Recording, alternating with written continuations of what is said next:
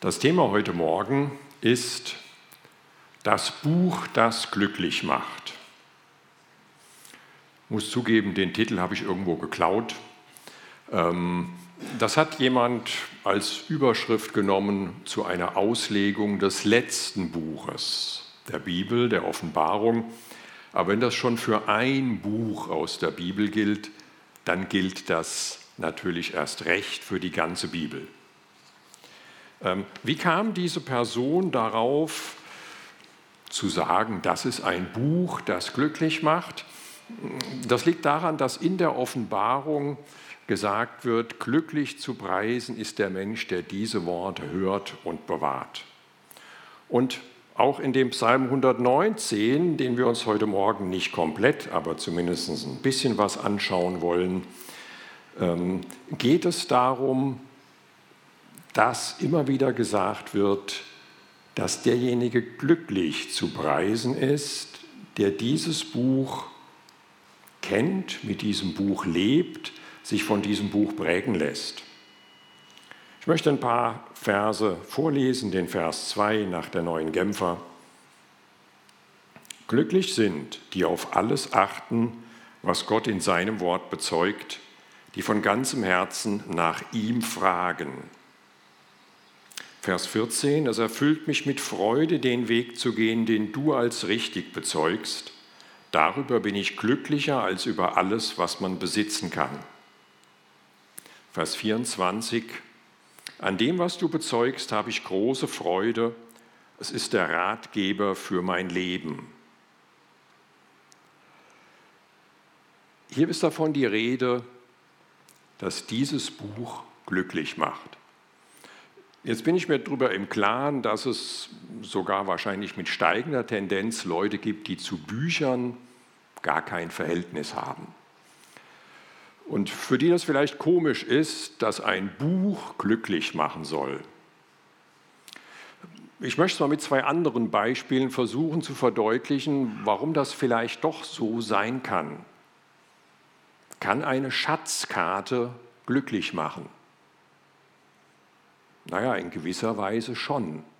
Sie zeigt mir den Weg, wie ich etwas unglaublich Wertvolles finden kann.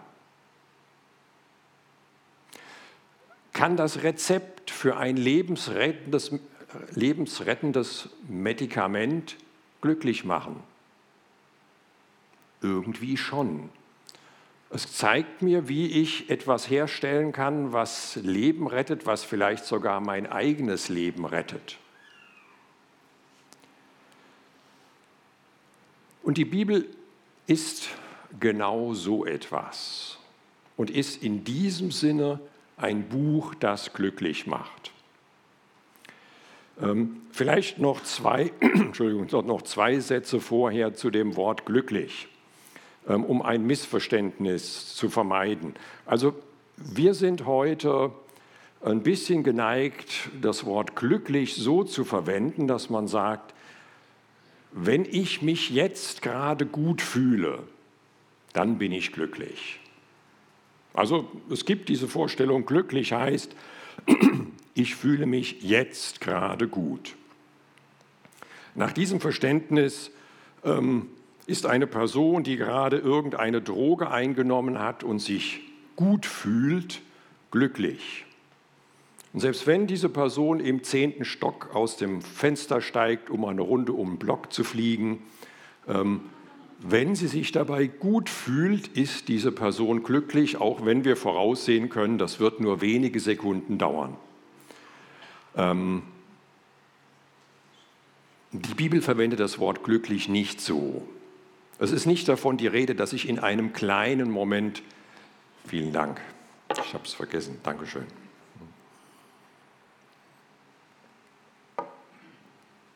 Dass ich in einem kleinen Moment mich gut fühle. Und im Gegenteil, es kann auch sein, dass ich mich gerade nicht gut fühle. Vielleicht habe ich gerade, sagen wir mal, eine lebensrettende OP hinter mir. Und die OP-Wunde tut noch weh. Das heißt, ich fühle mich jetzt nicht in jeder Hinsicht super gut. Und trotzdem ist das ein Zustand, wo die Bibel sagen würde, glücklich zu preisen ist eine solche Person, weil es mir eigentlich ja gut geht. Und in diesem Sinne wird das Wort glücklich hier verwendet. Es wird nicht verwendet, dass ich mich auf jeden Fall gut fühle. Also ihr könnt das ausprobieren, aber das wird so nicht funktionieren, dass ihr irgendeine Seite aufschlagt, 3 Verse lest und dann fühlt ihr euch gut. So wird es nicht automatisch funktionieren. Und doch, das ist mein erster Punkt, ist das ein Buch, das glücklich macht. Mein zweiter Punkt ist, weil es mir zeigt, wie das Leben funktioniert. Ich möchte noch mal 3 Verse vorlesen, die Verse 98 bis 100. Deine Gebote machen mich klüger als meine Feinde, denn sie sind mir stets gegenwärtig. Ich bin verständiger als alle meine Lehrer, weil ich immer wieder nachsinne über das, was du bezeugst. Ich habe mehr Einsicht als erfahrene, alt gewordene Menschen, denn ich richte mich nach deinen Ordnungen. In diesen 3 Versen wird in diesem Psalm gesagt, dass wenn ich mich an diesem Buch orientiere, dann kann mich das klüger machen als Leute, die einen höheren IQ haben als ich, die mehr gelesen haben als ich, die mehr Ahnung haben als ich auf allen möglichen Gebieten. Warum kann ich trotzdem klüger sein als die? Weil ich, wenn ich mich an Gottes Wort orientiere, verstehen kann, um was es im Leben geht. Und ich meine, es ist uns völlig klar, irgendwelche sogenannten Fachidioten, die in irgendeinem Bereich super, super gut sind, die sind nicht unbedingt erfolgreich im Leben in dem Sinne, dass sie ein wirklich glückliches Leben führen. Das kann auch ganz daneben gehen, obwohl die super gut auf irgendeinem Gebiet sind. Das ist uns allen klar. Und in der Bibel kriegen wir jetzt auch nicht irgendwelche Detailkenntnisse, wie wir unsere Wohnung einrichten sollen oder unseren Speiseplan gestalten oder irgendwie sowas, sondern hier geht es um die Frage, um was geht es denn eigentlich in diesem Leben? Naja, und da gibt es sehr unterschiedliche Auffassungen. Ihr kennt wahrscheinlich so Sprüche wie Hauptsache gesund. Ja, okay, klar, Gesundheit ist irgendwie wichtig, aber wie viele Menschen gibt es, die sind eigentlich kerngesund, aber todunglücklich? Also Gesundheit an sich kann es irgendwie nicht sein. Und andere haben irgendwie im Kopf, ja, Hauptsache Geld. Ja, gut, also ganz ohne Geld wird es auch schwierig, aber uns ist auch klar, es gibt ganz viele Leute, die haben jede Menge Kohle und sind todunglücklich. Worum geht es denn in diesem Leben? Und die Philosophen haben seit der Antike sich über diese Fragen Gedanken gemacht und haben verschiedene Vorschläge gemacht. Naja, was ist denn eigentlich das Höchste, was es so gibt? Und es gab damals eine Gruppe von Philosophen, der Begründer war ein gewisser Epikur, 300 vor Christus, also wir sind richtig, richtig weit weg von heute. Aber was Epikur formuliert hat, ob Sie es wissen oder nicht, das leben heute eine Menge. Seine Maxime war, möglichst wenig Schmerz, Unannehmlichkeiten, Leid und möglichst viel Lust, möglichst viel Spaß. Ja, und das war's. Also auch Leute, die nie was von Epikur gehört haben, leben heute häufig genau nach diesem Motto. Hauptsache, ich habe zu essen, Hauptsache, ich habe zu trinken, Hauptsache, ich habe sonst genug Möglichkeiten, irgendwas zu machen, was mir Spaß macht und alles ist gut. Es gibt wahrscheinlich einen der einflussreichsten Theologen aus der Antike, ein gewisser Augustinus. Der war nicht sein ganzes Leben Christ, sondern der hat auch in der Zeit, bevor er Christ geworden ist, sich schon über diese Sachen Gedanken gemacht. Und er hat dann so eine Art, die erste Autobiografie, die es überhaupt gegeben hat, geschrieben, die sogenannten Bekenntnisse. Und da schildert er so ein Gespräch mit seinen Freunden, das er geführt hat, bevor er noch Christ wurde. Und er sagt, da haben wir auch darüber diskutiert, was ist denn eigentlich, wer von den ganzen anderen Philosophen hat denn recht, worum geht es denn?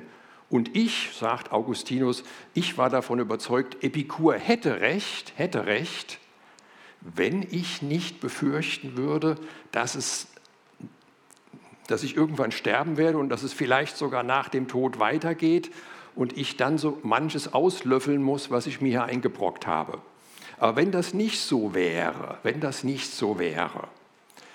das heißt, wenn ich garantiert hätte, ich habe für endlose Zeit Essen, Trinken und jetzt kann jeder einsetzen, was er sonst noch so ganz nett findet. Computerspiele kannte der noch nicht, aber eben alles mögliche andere. Dann wäre ich glücklich. Und er schreibt dann aber in diesen Bekenntnissen, die er verfasst hat, nachdem er Christ wurde, mir ist damals gar nicht aufgefallen, dass das Höchste, was ich damals eigentlich hatte, war, mit meinen Freunden zusammen zu sein. Und ich wusste, ich liebe meine Freunde selbstlos. Das heißt, ich liebe die nicht deshalb, weil ich die halt nur mal brauche zum Fußballspielen oder Skatspielen oder was auch immer. Und ich liebe die nicht deshalb, damit ich jemanden habe, dass, wenn es mir mal schlecht geht, dass die mir vielleicht helfen könnten. Nein, ich liebe sie um ihrer selbst willen. Und ich wusste, ich werde auch von denen um meiner selbst willen geliebt. Das ist mir damals aber gar nicht aufgefallen. Und ihr könnt ja mal ein Gedankenexperiment machen. Stellt euch vor, ihr habt einen ganzen Planeten für euch, so wie die Erde. Ihr habt zu essen, alles, was ihr euch vorstellen könnt. Der ganze Planet für euch, sonst ist keiner da. Ich glaube, ihr braucht nicht lange, um festzustellen, oberätzend, oder? Also ihr habt alles, was ihr euch sonst so wünschen könnt, aber das ist doch absolut, das ist ja Katastrophe. Ja? Wenn ich jetzt jemand sagen würde, jawohl, hier kannst du jetzt für die nächsten 10 Millionen Jahre leben, das ist ja grauselig. Ja? Wir sind nicht so geschaffen. Das ist es nicht, um was es geht. Wir sind geschaffen. Ja, das Wort Beziehungen, das ist so ein bisschen zu neutral und technisch. Wir sind geschaffen, um Menschen zu lieben und um geliebt zu werden. Und Augustinus hat dann im weiteren Nachdenken die sehr vernünftige Überlegung angestellt, wir sind so geschaffen, dass wir mit der liebenswürdigsten Person, die es überhaupt gibt, eine ganze Ewigkeit zusammen sind. Das heißt, um was es eigentlich in diesem Leben geht, ist, Gott kennenzulernen, mit ihm in Harmonie zu sein und für alle Ewigkeit uns an ihm zu erfreuen. Das mag für manche vielleicht ein bisschen weit weg klingen. Je weniger ich von Gott erfahren habe, verstanden habe, umso abstrakter erscheint mir das vielleicht. Aber wenn ich mir vor Augen halte, dass diese Welt nicht einfach nur ein physikalischer Prozess ist, der halt nun mal abläuft, sondern dass diese Welt eine Schöpfung ist von einem Gott, der eine Person ist und der mich liebt, der die Quelle von allem Schönen ist, der die Quelle von allem Guten ist, der die Quelle der Liebe ist. Also dann müsste mir es zumindest dämmern, tatsächlich. Darum muss es wohl gehen. Selbst wenn ich noch nicht viel von diesem Gott verstanden habe und selbst wenn er mir noch weit weg zu sein scheint, darum muss es gehen. Und das ist das, was die Bibel uns verdeutlichen will, worum es in diesem Leben geht. Und ich möchte den Vers 2, den ich vorhin schon mal zitiert habe, nochmal zitieren.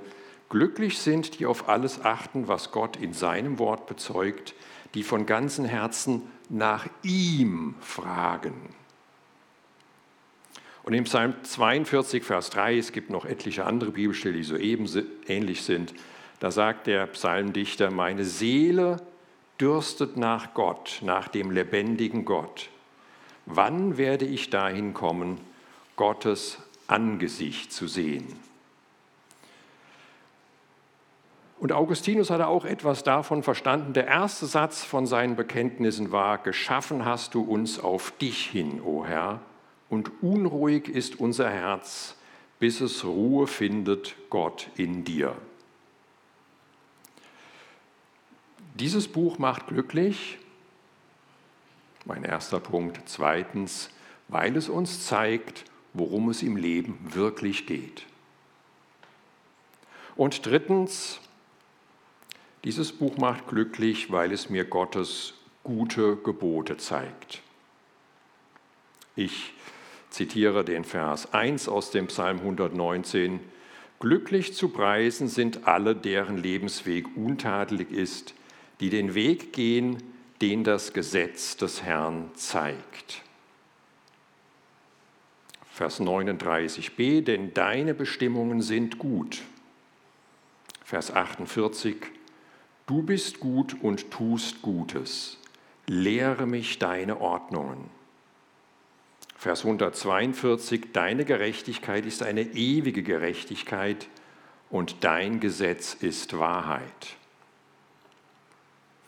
Vielleicht ist euch schon aufgefallen, Vers 142, also das ist das längste Kapitel in der Bibel. Und in diesem längsten Kapitel der Bibel geht es in jedem Vers immer um dasselbe Thema, nämlich um dieses Buch. Das ist sicherlich kein Zufall, dass das das längste Kapitel in der Bibel ist. Insgesamt 176 Verse. Kommt dadurch zustande, dass das hebräische Alphabet 22 Buchstaben hat. Und das fängt an mit 8 Verse, wo das erste Wort mit A anfängt, also im Hebräischen natürlich dann das zweite mit B und so weiter, das Ganze 22 Mal, da kommt man eben auf 176 Verse. Und es wird immer wieder in verschiedenen Perspektiven dasselbe gesagt. Gottes Gebote sind gut. Ich weiß nicht, was ihr bei dem Wort Gebote, was ihr damit verbindet. Also viele verbinden damit irgendwie Einengung. Ich will machen, was ich will. Mir hat niemand irgendwelche Vorschriften zu machen. Ich versuche es meinen Schülern ab und zu mal mit einem Beispiel vor Augen zu halten. Das Beispiel stammt allerdings noch aus der Zeit, als es noch Papierhandbücher gibt. Das lässt sich aber auch leicht auf digitale Handbücher übertragen. Wir stellen uns vor, es gäbe jemanden, der hätte noch nie einen PC oder Laptop gehabt. Ist schwer vorstellbar, aber wir stellen es uns mal vor. Und würde jetzt zum ersten Mal so ein Gerät haben. Und dann würde ihm jemand ein Handbuch geben, wie er damit jetzt umgehen würde. Wenn diese Person jetzt sagen würde, ich glaube, du spinnst, ja, du willst mir hier ein fettes Handbuch geben, was mir Vorschriften macht, was ich mit meinem Computer machen soll? Glaub's trommelt, ja. Ich drücke auf die Knöpfchen, wo ich will. Ja, kannst du machen. Drück mal fleißig, ja. Das Dumme ist nur, es wird nicht das rauskommen, was du eigentlich willst. Unser Leben ist von Gott geschaffen und es gibt Sachen, die funktionieren einfach nicht. Also ich weiß nicht, wer von euch noch Pipi Langstrumpf kennt. Ich weiß nicht, ob man das heute noch, die Kinder das noch hören. Wenn nicht, ist auch nicht schlimm. Ja, aber dieses Lied, ich habe es nicht auswendig gelernt. Also 2 mal 3 macht 4. Fängt schon mal gut an. Ja, also für diejenigen, die Mathe noch ungefähr im Kopf haben, 2 mal 3 macht 4. Witte, witte, witt und 3 macht 9. Ich mache mir die Welt, witte, witte, witt, wie sie mir gefällt. So, ja. Also ich meine, es gibt Bereiche, da ist ja Kreativität schön und wichtig, ganz klar. Ja? Aber egal wie fest ihr euch das einredet, 2 mal 3 wird nicht 4. Ja? Und wenn ihr 2 mal 3 Knöllchen kassiert habt und sagt, ja bitte, ich zahle 4 und alles ist gut, das funktioniert einfach nicht. Ja? Die Welt ist nicht so, dass wir uns die einfach so machen können, wie sie uns gefällt, sondern wir müssen uns an die Realität halten, wie sie halt nun mal ist. Und wenn jemand wirklich denkt, ich halte mich da nicht dran, ich mache das, wie mir das passt, ich ziehe eine strenge 5000 Kalorien Diät durch und hocke den ganzen Tag vor der Glotze und behaupte, das ist gesund. Das kannst du zwar behaupten, aber das wird nicht so lange dauern, bis du merkst, irgendwie fühle ich mich gar nicht mehr so fit. Gottes Gebote sind eine Gebrauchsanweisung zum Leben. Und diese Gebrauchsanweisung zum Leben will uns nicht einengen, sondern will uns helfen, unser Leben so zu führen, dass es wirklich ein erfülltes Leben ist, dass es wirklich funktioniert. Natürlich gehört da dazu, jemand hat mal gesagt, die Bibel ist kein Lesebuch, sondern ein Lebebuch. Klar, ja. Ein Gesundheitsratgeber macht nicht gesund, indem ich mir den unter das Kopfkissen lege, ganz klar. Ja. Ein Gesundheitsratgeber hilft mir nur dann, gesund zu sein, wenn ich das auch umsetze. Und natürlich bringt es nicht viel, wenn ich sage, ja, also Sport, ist ja so gesund, sage ich euch, ja. Wahnsinn, ja. Also 2018 war ich auch mal im Schwimmbad, war echt cool, ja. Ein Gesundheitsratgeber, da stehen, wenn es ein guter ist, ganz viele sinnvolle Sachen drin, die mir helfen können, gesund und fit zu sein. Aber natürlich hilft das nichts, wenn es nur im Buch steht. Und natürlich hilft das nichts, wenn Gottes Anweisungen für unser Leben in diesem Buch stehen. Natürlich müssen wir das zunächst mal zur Kenntnis nehmen. Ganz klar, niemand käme ja auf die Idee, den Gesundheitsratgeber einfach unter das Kopfkissen zu legen und zu denken, das wirkt schon. Also so schlau sind dann doch die meisten, dass man es erst mal lesen muss. Und natürlich muss ich dieses Buch erst mal lesen. Ich muss mich damit beschäftigen. Ich muss es aufnehmen innerlich. Und dann natürlich im nächsten Schritt, ich muss es umsetzen. Nur dann wird dieses Buch mich wirklich glücklich machen. Also erstens, dieses Buch macht mich glücklich, kann mich glücklich machen. Zweitens, weil es mir zeigt, worauf es im Leben ankommt. Drittens, weil es mir Gottes gute Gebote zeigt. Und viertens, weil dieses Buch mir Hoffnung gibt.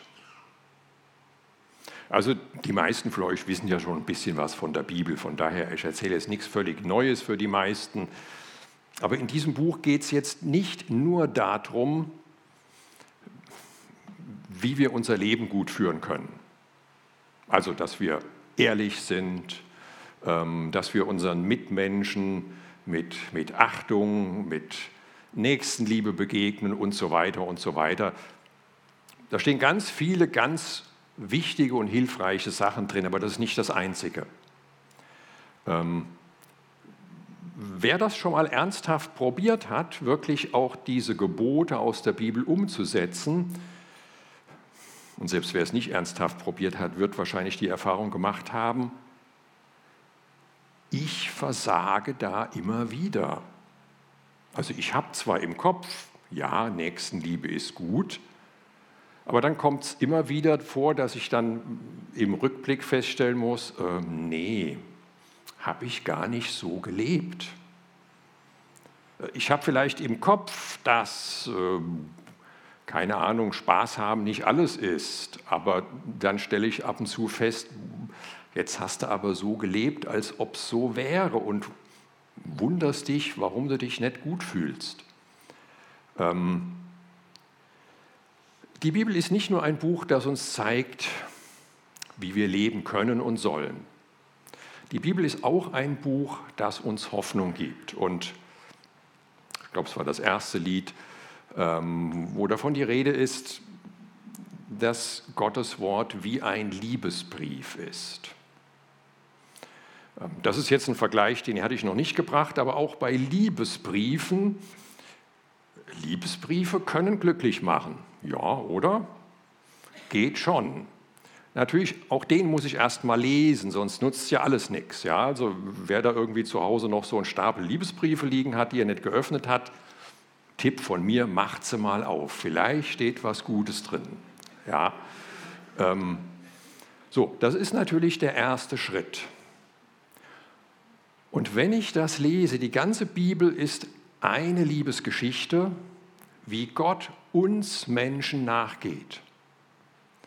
Die Bibel ist voll von Beispielen und manche sind dann auch darüber schockiert und stellen fest, die Helden in Anführungszeichen, die in der Bibel vorkommen, die Leute, die mit Gott gelebt haben, die machen zum Teil Sachen, wo man sich an den Kopf greift und denkt, wie kann das denn sein? Der kennt doch eigentlich die Gebote. Was macht der denn da jetzt? Also diejenigen, die die Bibel kennen, genügen ein paar Stichwörter, denkt an David. Ja, es fallen euch ganz viele andere ein. Und die Bibel ist die Liebesgeschichte des Schöpfers des Himmels und der Erde, der nicht einfach sagt, ey, dann macht halt. Wenn ihr euch euer Leben versauen wollt, als drauf. Sondern Gott geht uns Menschen nach. Gott gibt Verheißungen. Gott tröstet, und das ist etwas, wovon auch in diesem Psalm immer wieder die Rede ist. Da ist davon die Rede, belebe mich nach deinem Wort. Dein Zuspruch hat mir Lebenskraft gegeben in allem Leid. Und da gibt es eine ganze Menge von solchen Versen in diesem Psalm. Gottes Wort kann mir Trost geben, kann mir Hoffnung geben. Warum? Weil Gottes Wort, dieses Buch, mir die Liebesgeschichte Gottes mit der Menschheit zeigt. Aber wie das mit so Liebesbriefen ist, also angenommen, ihr bekommt einen Liebesbrief und ihr sagt, die Person interessiert mich nicht, das entsorge ich unter Ablage P, okay, dann ist es so. Dann hilft euch dieser Liebesbrief nichts. Ihr könnt auch mit Gottes Liebesbrief an euch so umgehen. Ihr könnt das unter Ablage P entsorgen oder könnt es irgendwo im hintersten Regal stapeln, wo es keinen stört. Aber dann hilft uns das natürlich nichts. Je mehr ich in diesem Buch lebe, je mehr die Wahrheit der Dinge, die mir hier gesagt werden, mir lebendig sind, umso mehr werde ich auch diesen Trost und diese Kraft erfahren. Umso mehr hilft mir dieses Buch auch dann glücklich zu sein, wenn es mir in vielerlei Hinsicht gar nicht so optimal geht. Und das führt dazu, und das ist mein letzter Punkt, ich habe auch leider kein Handy dabei, ich habe keine Ahnung, wie lange ich gesprochen habe, aber ich setze jetzt zur Landung an. In Vers 72, in diesem Psalm 119, da sagt der Psalmdichter, lieber ist mir das Gesetz deines Mundes als Tausende von Gold- und Silberstücken. Wenn jemand das erfahren hat, erfasst hat, was ich jetzt in einigen groben Zügen geschildert habe, dann kann das dazu führen, dann wird das normalerweise dazu führen, dass diese Person sagt, dieses Buch ist mir mehr wert als Tausende und Abertausende von Euro. Ich glaube, ich habe das Beispiel schon mal erzählt, aber ich finde es, mich beeindruckt es, deshalb erzähle ich es zur Not auch zum zweiten Mal. Der Vater von einem Kollegen von mir an der Schule war im Zweiten Weltkrieg in russischer Kriegsgefangenschaft. Und er hatte so ein kleines Neues Testament mit Psalmen dabei. Das wurde bei allen Kontrollen irgendwie, er ist immer mit durchgekommen. Entweder hat er es versteckt und keiner hat es gefunden, oder die Person, die ihn kontrolliert hat, hat es trotzdem weitergewinkt. Und er war mit diesem Neuen Testament dann in Sibirien, in einem Gefangenenlager. Und die Verhältnisse dort waren richtig krass. Ja, es gab wenig zu essen. Wassersuppe mit Stück Brot. Und in dieser Situation hat sein Neues Testament nicht nur ihm, sondern ganz vielen anderen in diesem Lager Kraft und Trost gegeben. Er hat es dann ausgeliehen, zum Teil hat sich das dann auch ein bisschen aufgelöst, dann sind die Einzelteile zirkuliert. Und irgendwann kam jemand auf die Idee und hat gesagt, pass auf, ich brauche Papier. Also es gibt Leute, für die ist Rauchen, also ich weiß nicht, ob es das heute noch gibt, wahrscheinlich schon, es ist nicht mehr ganz so extrem, wie es auch schon mal war, aber wenn die nichts zu rauchen haben, das ist eine Katastrophe. Ja, also ich weiß jetzt nicht mehr, ob ich das von ihm habe. Er hat so ein kleines Büchlein geschrieben mit dem Neuen Testament in Sibirien. Ob ich das von ihm habe, irgendwo anders her. Aber es gab tatsächlich Leute, die gesagt haben, also wenn ich bis morgen nichts zu rauchen habe, hänge ich mich auf. Und die haben das gemacht. So, und jetzt kamen einige und haben gesagt, okay, irgendwelches Kraut finde ich hier schon, aber ich brauche was zum Reinwickeln. Tauschst du mir eine Seite von deinem Neuen Testament, ich gebe dir 1 oder 2 Tagesrationen von meinem, was man halt hier so kriegt, das bisschen. Und er hat das dann mal ausgerechnet, ich habe es vergessen, aber ich glaube, es waren irgendwas um 2 Zentner Brot, was der hätte kriegen können, wenn er sein Neues Testament eingetauscht hätte. Das ist ein Vermögen in so einer Situation. Und einige haben dann gesagt, tausch doch wenigstens das Markus-Evangelium, das steht doch so ähnlich auch anderswo noch mal drin. Aber er hat wirklich diese Entscheidung getroffen, hat gesagt, nee, das ist wertvoller in so einer Situation als Brot. Das ist wertvoller als, auf unsere Situation bezogen, als Tausende und Abertausende von Euros. Ich wünsche uns allen, dass wir zumindest ein Stück etwas davon erfahren, dass dieses Buch wirklich glücklich macht. Es gibt manches, das ist nicht ganz einfach zu verstehen, das muss man zweimal und auch noch ein paar Mal mehr lesen und manche Fragen werden vielleicht auch offen bleiben. Aber dieses Buch kann uns glücklich machen und ich wünsche uns allen, dass wir zumindest ein Stück weit davon erfahren und auch leben. Ich möchte zum Schluss noch beten. Himmlischer Vater, ich danke dir dafür, dass du kein stummer Gott bist, der uns im Dunkeln tappen lässt, sondern dass du geredet hast. Dass du auf vielfältige Weise geredet hast und gehandelt hast und dass du dafür gesorgt hast, dass dieses, was du geredet und getan hast, in einem Buch festgehalten wurde und dass wir dadurch daran teilhaben können.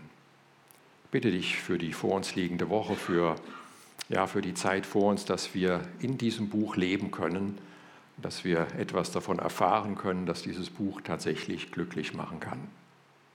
Amen.